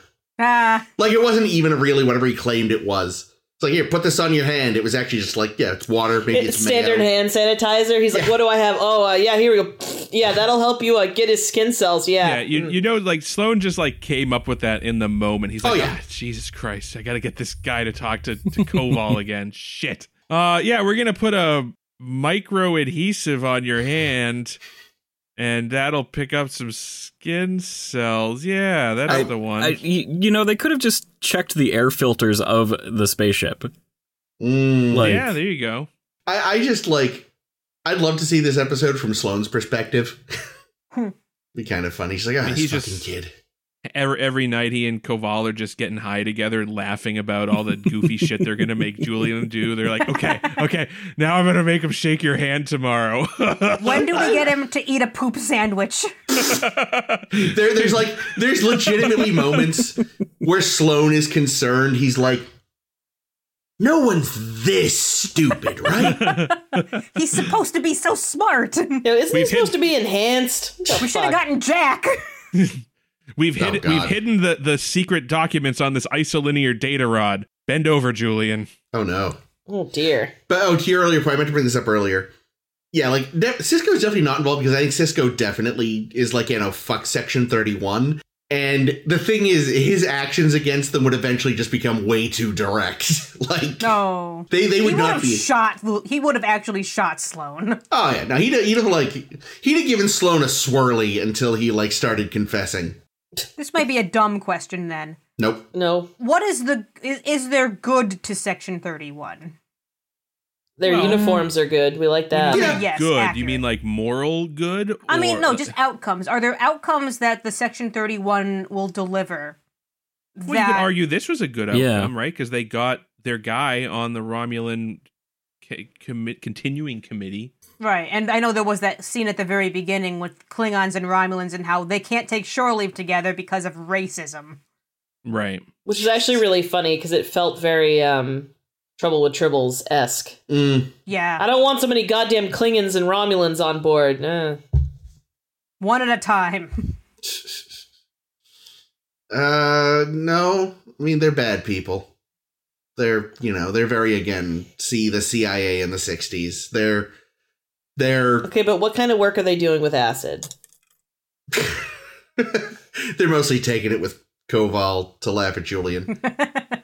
Yeah, no, I mean, like, they're pleased with the end results. I'm sure the higher-ups are pleased with the end results, but, like, morally, yeah, they're a nightmare. They are some super bad people that do some nasty shit. Is any of it, like, a necessary evil, though, is the question? Because that's where it's like, Julian loves to be up on his high horsey, riding around in his Jimmy Jams. Yay. But, like, if this is going to be good in the long run, like, it's a kind of a dilemma. Because, you know, he doesn't want to get his hands dirty, but it's like, what if you guys get your hands dirty and I'll just be over here ponying around? I mean, it's sort of I feel like that was kind of to Garrick's point at the beginning, where he was sort of like, not enough Garrick. Needs more Garrick. Yeah, I'm surprised Garrick was utilized so little. Like, I guess he was supposed to be like Bashir's first spy outing without Garrick, and he completely messes up. Oh yeah. Like, Oh, I thought you were just going to say that Garrick was supposed to be Julian's first, full stop. That's where I thought you were going. And I was like, yep, that's true. Yeah, I mean, Garrick couldn't have been there because then they would have to have played Garrick, which They can't do. it would've- yeah, like if they'd played Garrick, the audience would have revolted. Garrick is the head of Section 31. Yeah. Oh my And the God. Tal Shiar. Sloan is an actor hired by Garrick to fuck with Julian. That's so that would be weird. amazing. That does sound like their style of foreplay, That would honestly. be amazing. Julian comes back all riled up and angry. Garrick's It's like, like our yes. a while ago when I think Garrick left some chocolates for Julian or something and said, I left, in case something happens to me, go eat the isolinear rods in my room. Just because Garrick loves fucking with Bashir because it's fun. Yeah. I think at this point I would not be surprised if at the very final episode of Star Trek we find out that the entire Dominion War arc was orchestrated by Garrick to fuck with Julian. Oh, God, no. It's just a prank, bro. You should have seen the look on your face. Gotcha. Yeah. He blew up Romulus's star. Well, I mean, that I could believe. He does not like Romulus. Who does, really? I don't know. Romulans, maybe? Picard. Nah, I even couldn't help Romulans but don't laugh like at- it. At the beginning of the episode, they're talking about Romulus, Julian, and Garrick, and Garrick's like, "Yeah, man, everything's gray there, you know, the people." And I'm like, Garrick, are you really saying? Are you criticizing the Romulans for being gray? And I you said Cardassian. morally gray. Also Well, true. well, yes, but it was interesting. He also said their hearts are literally gray, which I'm assuming Yeah. he knows from experience. Oh, From yes. ripping them out of their chest and devouring them whole. Yeah, I mean, they're, probably. they're He green would- blooded, so maybe the tissue when it's has no blood in it looks gray. Yeah, it would make sense. Would it? I don't know. Sure. Good. I'm no expert on, just full stop, I'm no expert on color science, so I don't know. Neither am I. That would work, but One thing I remember from this episode that was really funny was Bashir getting all up in arms, being like, the Federation Charter says that we don't interfere with other countries' like, you know, politics and like, you know, the like political appointees and stuff. Like, very specifically said, hey, we are not supposed to interfere with, like, their internal politics. Except the 90% of the time that we do. I was like, Galron happened because of the Federation, didn't he? Like, I mean, the that Federation was super involved in I mean, their Worf internal politics. did murder the only other competitor for the chancellorship. Okay, they could claim Worf had gone rogue. Yeah. But Picard was also the one doing the ceremony thing. Yeah. And he was very biased. Yeah. Yeah, I was like, we interfere with politics in other, you know, planets all the time. Well, and we've talked about it a couple, like there was that time in TNG where it was like the planet that was caught up in a civil war. And they're like, oh yeah, no, we're hands, you know, they're not a Federation world, we're not involved, but we are trading partners with one of the two sides. You're involved then. Which episode was that? That was where Bev was kidnapped by the terrorists Oh god, the terrorist episode, you're right. because they like had a The high magic ground. transporter that was killing them. But yeah, like that right there, it's like if you're involved as a trading partner with one side of a civil war, you're involved in that civil war. I don't know how you could claim you're not. Like, what? It's true. So the Federation has some That's right. interesting... You got to be like Admiral Jameson and just give weapons to both sides. Well, no, It's fair. just don't get involved at all. Just be like, good luck. Nah. I don't know, but No, you then gotta when be they blow involved. themselves up and there's none of either side left, do you feel bad? I don't feel bad. I mean, that's the thing. It's like you either... I mean, you want to keep the point. You want to go and send in and be like, look, we'll send in some, like, Pacifists. arbitrators Yeah. to help you guys Reva. talk to each Where's other. Reva at? Yeah, Yeah. that's fine. But if you are actively engaged in trade with someone, you're involved in that planet's politics in a very direct way. And only one side, which means you are tipping the balance of power. Like, yes, you shouldn't pull a Jameson or alternately a Kirk in, what was it? This Way to Eden or A Taste of Armageddon? The one where he gives guns to a side because the Klingons are giving one side guns. Yeah, God. That one. The horrible, like, yeah. He gets brainwashed by the, like, racist medicine woman caricature. Immunity syndrome? No, not immunity syndrome. I do not remember. Yeah, either way, you don't do idea. that either. There are ways to help. Private without- Little War. There we go. Yeah, he pulled the All right. original Jameson. I have two more things I want to bring up before we should probably keep moving it along. Yes. This was our first and only sighting in DS9 of the new dress uniforms that premiered in Insurrection, because of Yeah. course we have to premiere it in the movie because the movies are big. Yep. I think it looked better on Picard. I don't remember. like- I don't remember like having an pajamas. issue with it, to be honest. I actually was impressed that, because I assume most of them were just reused from Insurrection. So Probably. clearly someone on Insurrection was built a lot like Julian's actor, because his fit really well. Yeah, Will the Wheaton. fit was okay. I just think like the kind of like padding look of it made it look like they were going to a spa. That's fair.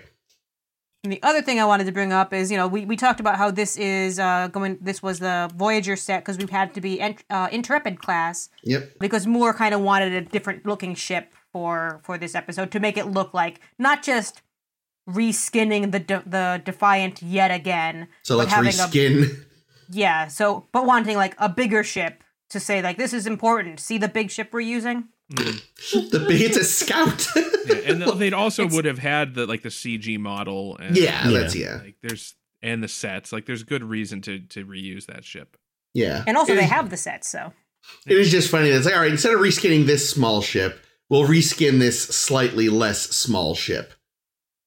Because that's the thing, we haven't gotten to it yet, but the Intrepid class is not big.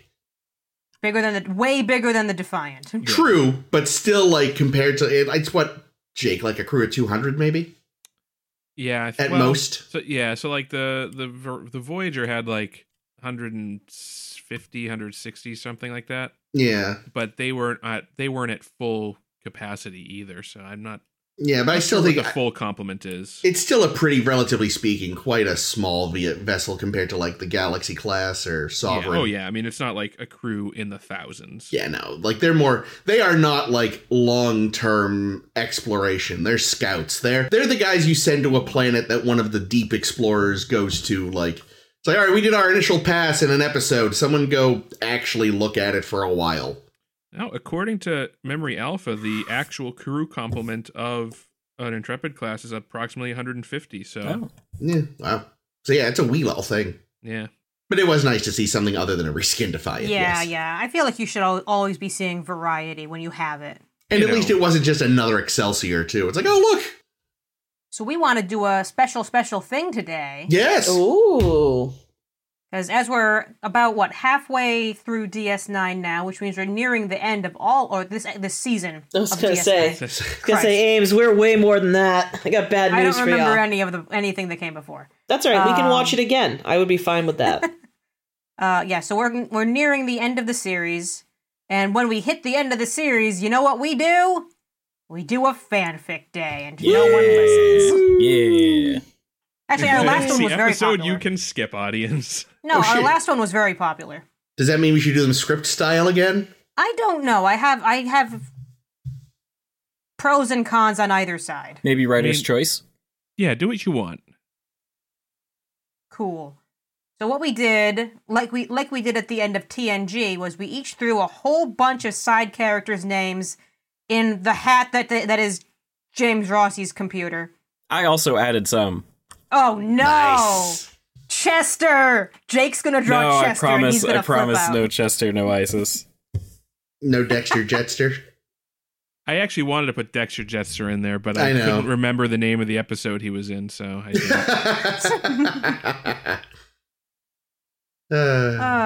So Rossi, how do you think, because I know you have all of our names, and you have like a random number generator ready to go.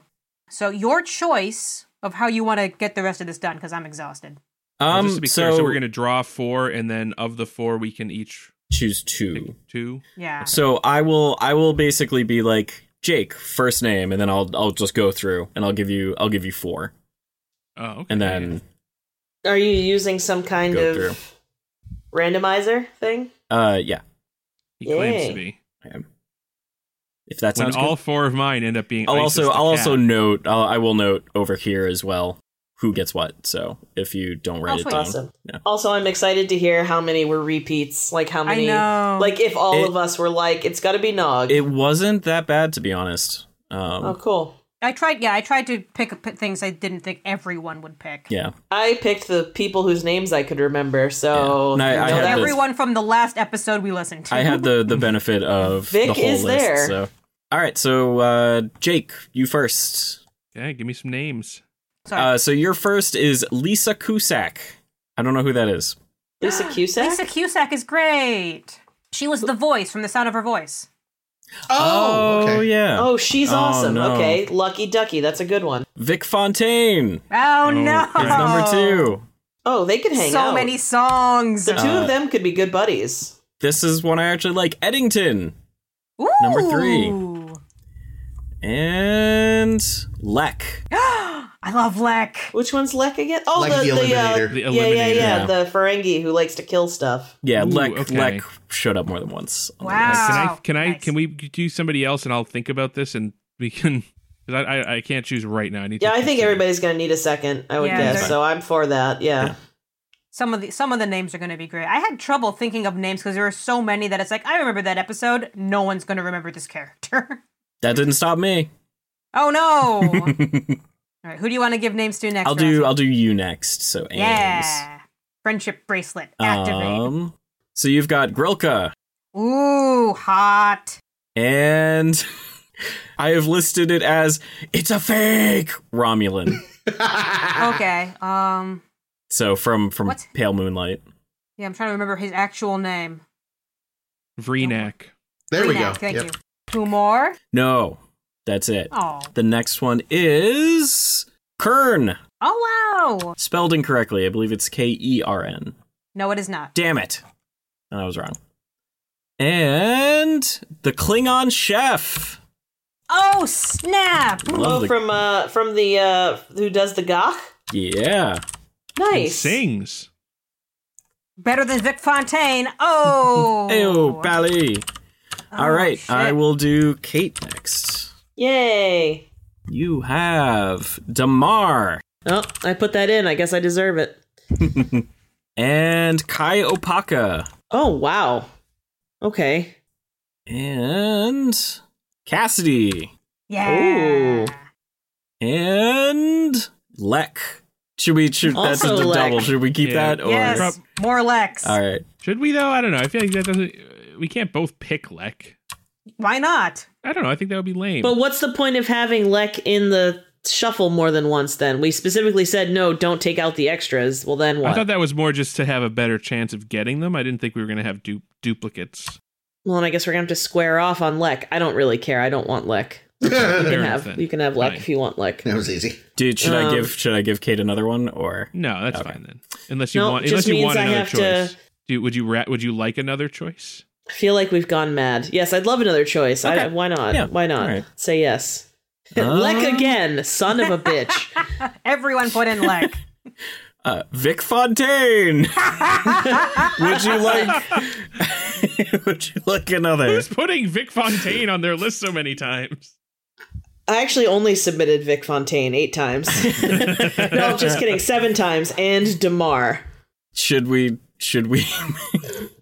No, I like Vic Fontaine. Okay. Let's. All right. I'll gladly hold there. All right. Kate managed to get 3 of her own submissions. Yeah, I was gonna say, I'm pretty sure I wrote all of, like, I knew I wrote Cassidy, I wrote Damar, I did not write Kaiopaka, so whoever did that. that was me. I wrote You're Kaiopaka welcome. as well. Well, thank did you. bitch. Oh shit, that means she's still out there. I was one of those, Lex. I was the Alright, other we're one. not done yet. I was All the right, third one. Chris, you have Weiyun of your choice. Ooh. Ooh. And That's one I wrote. That's my parenthetical. You have Bilby. Oh, Bilby. And you got one of mine. No? O'Brien's memory jail pal. Oh, that guy. Ah. And last one, number 1, Kai Opaka. Wait, someone else already had that too, right? Yeah, I got Kaiopaka. If you would like one do-over, let's say everyone gets one do-over if they want. Yeah, give me a do-over. All right. Mirror Jennifer Sisko. Oh, that Okay. bitch. That's a good one. Jake or Ames, do either of you want to make use of your redraw? Yeah. I mean, I'll take one, but I think I know who I want. Unless I get like a gem. I say, yeah, I think that's worth I think it. I know. Yeah, No, that was especially. Gem was in TOS. You won't get a gem. Yeah. Oh. Unless I get a BEM. What were you saying, no, Rossi? no. Yeah, so which one would you like to re-roll? Oh, crap. The Klingon chef. The Klingon chef. Oh, I like the Klingon chef. That's I know, okay. I like him, but That's there's okay. there's nothing there for me. No. Yeah, really. That would have been a good one for Chris. I submitted him. Morn. Aha. Oh, shit. Okay. Well, that's interesting. Well, he's really easy to write dialogue for, so. Well, that would make it like trying to find a way to make that story interesting. Okay, I'm going to ask for the reroll as well. All right. I think I'm going to toss... I hate to do it. Salads and but scrambled eggs. I'm going to toss Lisa Cusack. All right. I Bitch! just can't- well, I Love just can't think her. of much else She to was do good. with her. Like, she was very cool in that episode. I just can't think of... Oh, but I love her Where and else to Vic go with Fontaine doing something weird together somewhere in the holodeck. Well, can we do swapsies? No, that we're already violating this. We're seeing redos and take backsies. Would you like Lek the Eliminator to add to your list? I already have Lek on my list. I know. I can't have Excellent. two Leks. All right. Reroll. Lek and Reroll. The problem with random numbers is they're not very They're random. good. All right. Another one of mine. The Assassin O'Brien clone. Oh, okay. The one that one he that got died. super suspicious. Yes. I figure being dead, you could just hand wave away. He didn't actually die. Would you like to hear the names that were not chosen? Yes. Do we want to hear them before or after we choose? Before. Then we're just sad that we don't have these people as options. Well, Yep. that's how sometimes the cookie crumbles in that way. I think it would be interesting to see, the ideas what people might came have up been. with. Yeah. I mean, here's the thing, though. It isn't like we can't use those other people. It just True. means that we don't have to use those other They're people. not your inspiration character. Yeah, that's Right. that's a really good point. So it doesn't hurt anything. All right, See them. I'll read through the list really quick because don't want to go too long. But we have Pup, So Yeah. sad no one drew Pup. Anabrantane, Ah. That's- Ileana Gemor. That Not was sure the girl about that who skin Kira took in Second Skin. But we don't really Oh, know. yeah. her at all. Exactly. That's we only fun. know the Kira version of her. Yeah, Pell. Oh, yeah, Pell would have been cool. I like this Weiyun 6 specifically. Yeah, that was one of mine. Zek. Boo. O'Brien's Cardassian lawyer. You flatter me. Yedrin Dax. Mm-hmm. Which one's that again? Dax from 200 years. Oh, Dax to the the alternate future? timeline. Yeah, alternate timeline. Oh, neato. Crashed on the planet Dax. Yeah. Then we have. So I don't how niche were these characters supposed to be put on this list? It varied wildly. Yeah. So Kate's list includes Nog, Martok. Oh, Jack. I actually like that one. Oh shit. Jack, yeah. I think in Jack. parentheses, yes, that one. Yes. I was Um, very close to putting in Admiral Patrick. I almost put in Patrick as well, but I didn't. I should have for Lek because I should have known everyone else would have picked Lek. I don't know if there would be any way we could write for Patrick without it being offensive. I think it could be done. I think I would that love to. the I would love to character by see. I would love to nature see is an offensive. alternate reality where Admiral Patrick is literally an admiral. Yeah, Mirror Universe. Yeah. knows? So the rest of the list, Thomas Riker, Ooh, Prim, I was close to putting him in. Prim? Who's Prim? Primin, sorry. Oh, Prim. Yeah, Primin. Oh, Primin. Constable Odo. Yeah, the guy who replaced Odo for a day, and Odo was pissed. Yeah, and then they did that storyline better with Eddington. Oh, yeah. Those Alamarain assholes? Oh, yeah, the game Wadi? people. Yeah, the Wadi. The people who showed up with the thing? I forgot. Yeah. Wow, I almost forgot all about that so long ago. Yep. And then these last ones were mine. Adult Molly. I considered adult Molly. I think that would have been I good. did. The Assay office guy, who I've been in love with ever since season 1, the only time he showed up. The guy Wow. who... Wow, that's very specific. Yeah. Mm-hmm. Anyone or simply used as a setting, the holographic city of Ebenezer Scrooges in their nightgowns. The hologram. There was the old guy. Everyone died, so he made a hologram town to live in, and they all looked like Ebenezer Scrooge in his night outfit. Yes, you're right. Oh, dearie dear. I forgot about that episode. That's That was a good one. episode. Yeah. It was. And there was that episode where Odo was framed for murder, and a guy got cloned from a group of cells in the Ibudan, I remember holodeck, him. and it would have been following what happened to that guy. That's a good idea. Not the murderer, the clone No, the of clone, the murderer who grew in Bashir's lab. Yeah, And finally, that's good. and the last one, Tosk. Oh, Tom. Wow, Had to throw I in a can't believe Tosk. none of us thought to throw in Tosk. Who threw in Zek? Because it wasn't me. I had Not me. Several either. people threw in sick. I think it was out there 3 times. Wow, see, I resisted the urge. I did did not. not- I specifically avoided Zek. Oh, no, sorry. Jake did Zek, and then 3 people did Lek. Yeah. Not me, so it must have been the other 3 of you. Yeah, I did really, like I said, I did ones I could remember, so it wasn't a very deep cut. I did get permission for Martok and Nog, though.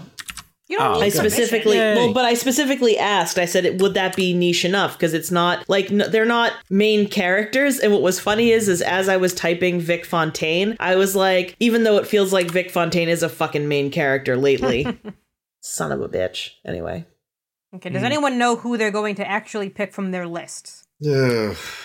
Because I'll go if no one else wants to. Go for it. All right, it's going to be Vreenak and Kern. Interesting. God, I want to do both. I want a Cassidy Vic and I want a Kaiopaka Damar. I feel like Kaiopaka and Damar is like a really great pair that someone who's a good writer could do something amazing with. And I feel like I don't know that I'm that writer, but I feel like Vic and Cassidy.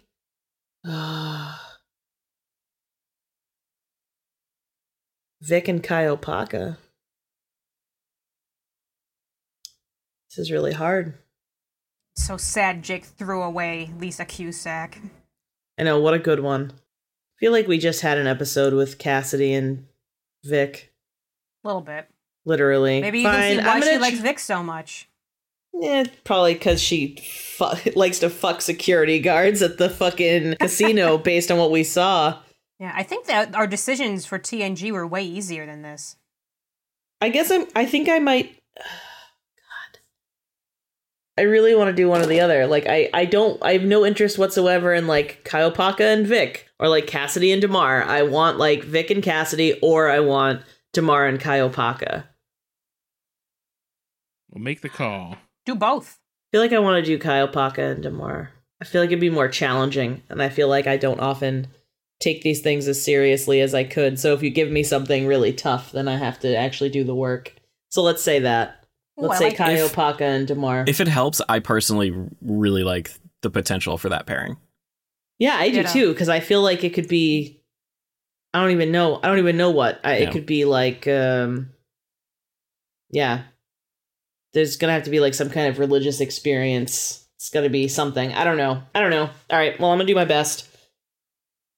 It might just wind up as porn like they always do. Who knows? Apologies in advance. I am going to go with Awayoon and O'Brien's Memory Jail Pal. Yeah, And these were all good Chris choices. I'm gonna go with the loathsome couple, Vic Fontaine and Eddington. Ooh. Wow. That's interesting. Get ready to be called Pally, Eddington. Vic Fontaine really is Deep Space Nine's Guinan, isn't he? He's kind of turned into that. Because apparently no one needs Quark anymore. Because Quark has reverted back to his scummy Season 1 self. Sigh. We haven't done anything with Quark in several episodes that was of any value. I was thinking that about Sisko, too, until they finally got Sisko in on the act this week. Like, I feel like we haven't seen any Sisko. And we haven't seen a ton of Worf. I mean, Very little Odo. We'll see Worf next week. Odo's in a relationship, so he doesn't get any more development. Yep, he peaked. That's it.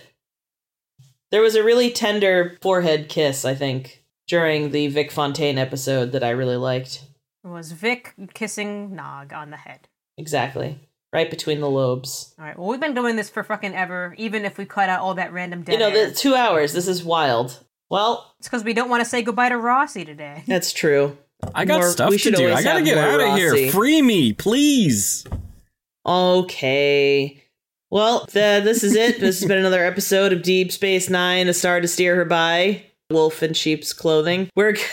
I don't know what. You're going to hear fanfiction. Oh, when are we doing the fanfiction names before we... When we're done with Deep Space Nine. Oh, wow, it's really soon then. Wow. We have 2 months. Well, we know that I'll start at 12 hours before it's due, so I have the exact amount of time as I will always have, but the rest of you have plenty of time. Fantastic. Well, we look forward to that. Something to look forward to take away the sting of no more Deep Space Nine. But for now, we do still have some more Deep Space Nine, and next week we're going to talk about it. You can join us next week when we talk about Penumbra and Till Death Do Us Part. Oh, these are the beginning of the 10-part whole end of the season arc, too. Oh shit. Oh my Yeah. god, this really is it. Yep. The No, here it the comes. best is yet to come, ladies and gentlemen. But I Crazy. bet. Friends beyond the binary. But yeah, if you like what you heard and you want to hear more, you want to make sure not to miss the fanfic and of course our summaries and thoughts on the last 10 of Deep Space Nine. You want to subscribe. You find us wherever fine podcasts are sold. We're on SoundCloud and Stitcher and Spotify and podcast. Yeah, right. Google and Apple Podcast. You can find us on Facebook where we post some stuff. You search A Star to Steer By. Sometimes we post shit up there. You can interact with us. It'll be a great time. You can find us on Twitter and Tumblr as SSHB Podcast, or you can visit sshbpodcast.com, our home on the web. Ting! In the meantime, until the next time, I have been Caitlin. I have been Jake. This has been Chris. This has been Ames. James. Thank you so much for helping us out, You're James. very Thanks welcome. for coming again, James. We love when you It visit. was absolutely my pleasure. Anything that you're working on right now that you want to tell the people at home Nope, about? everyone hates me. Oh, well, we love you. Yay! We do. Well, that's it. Till next week. Bada bing!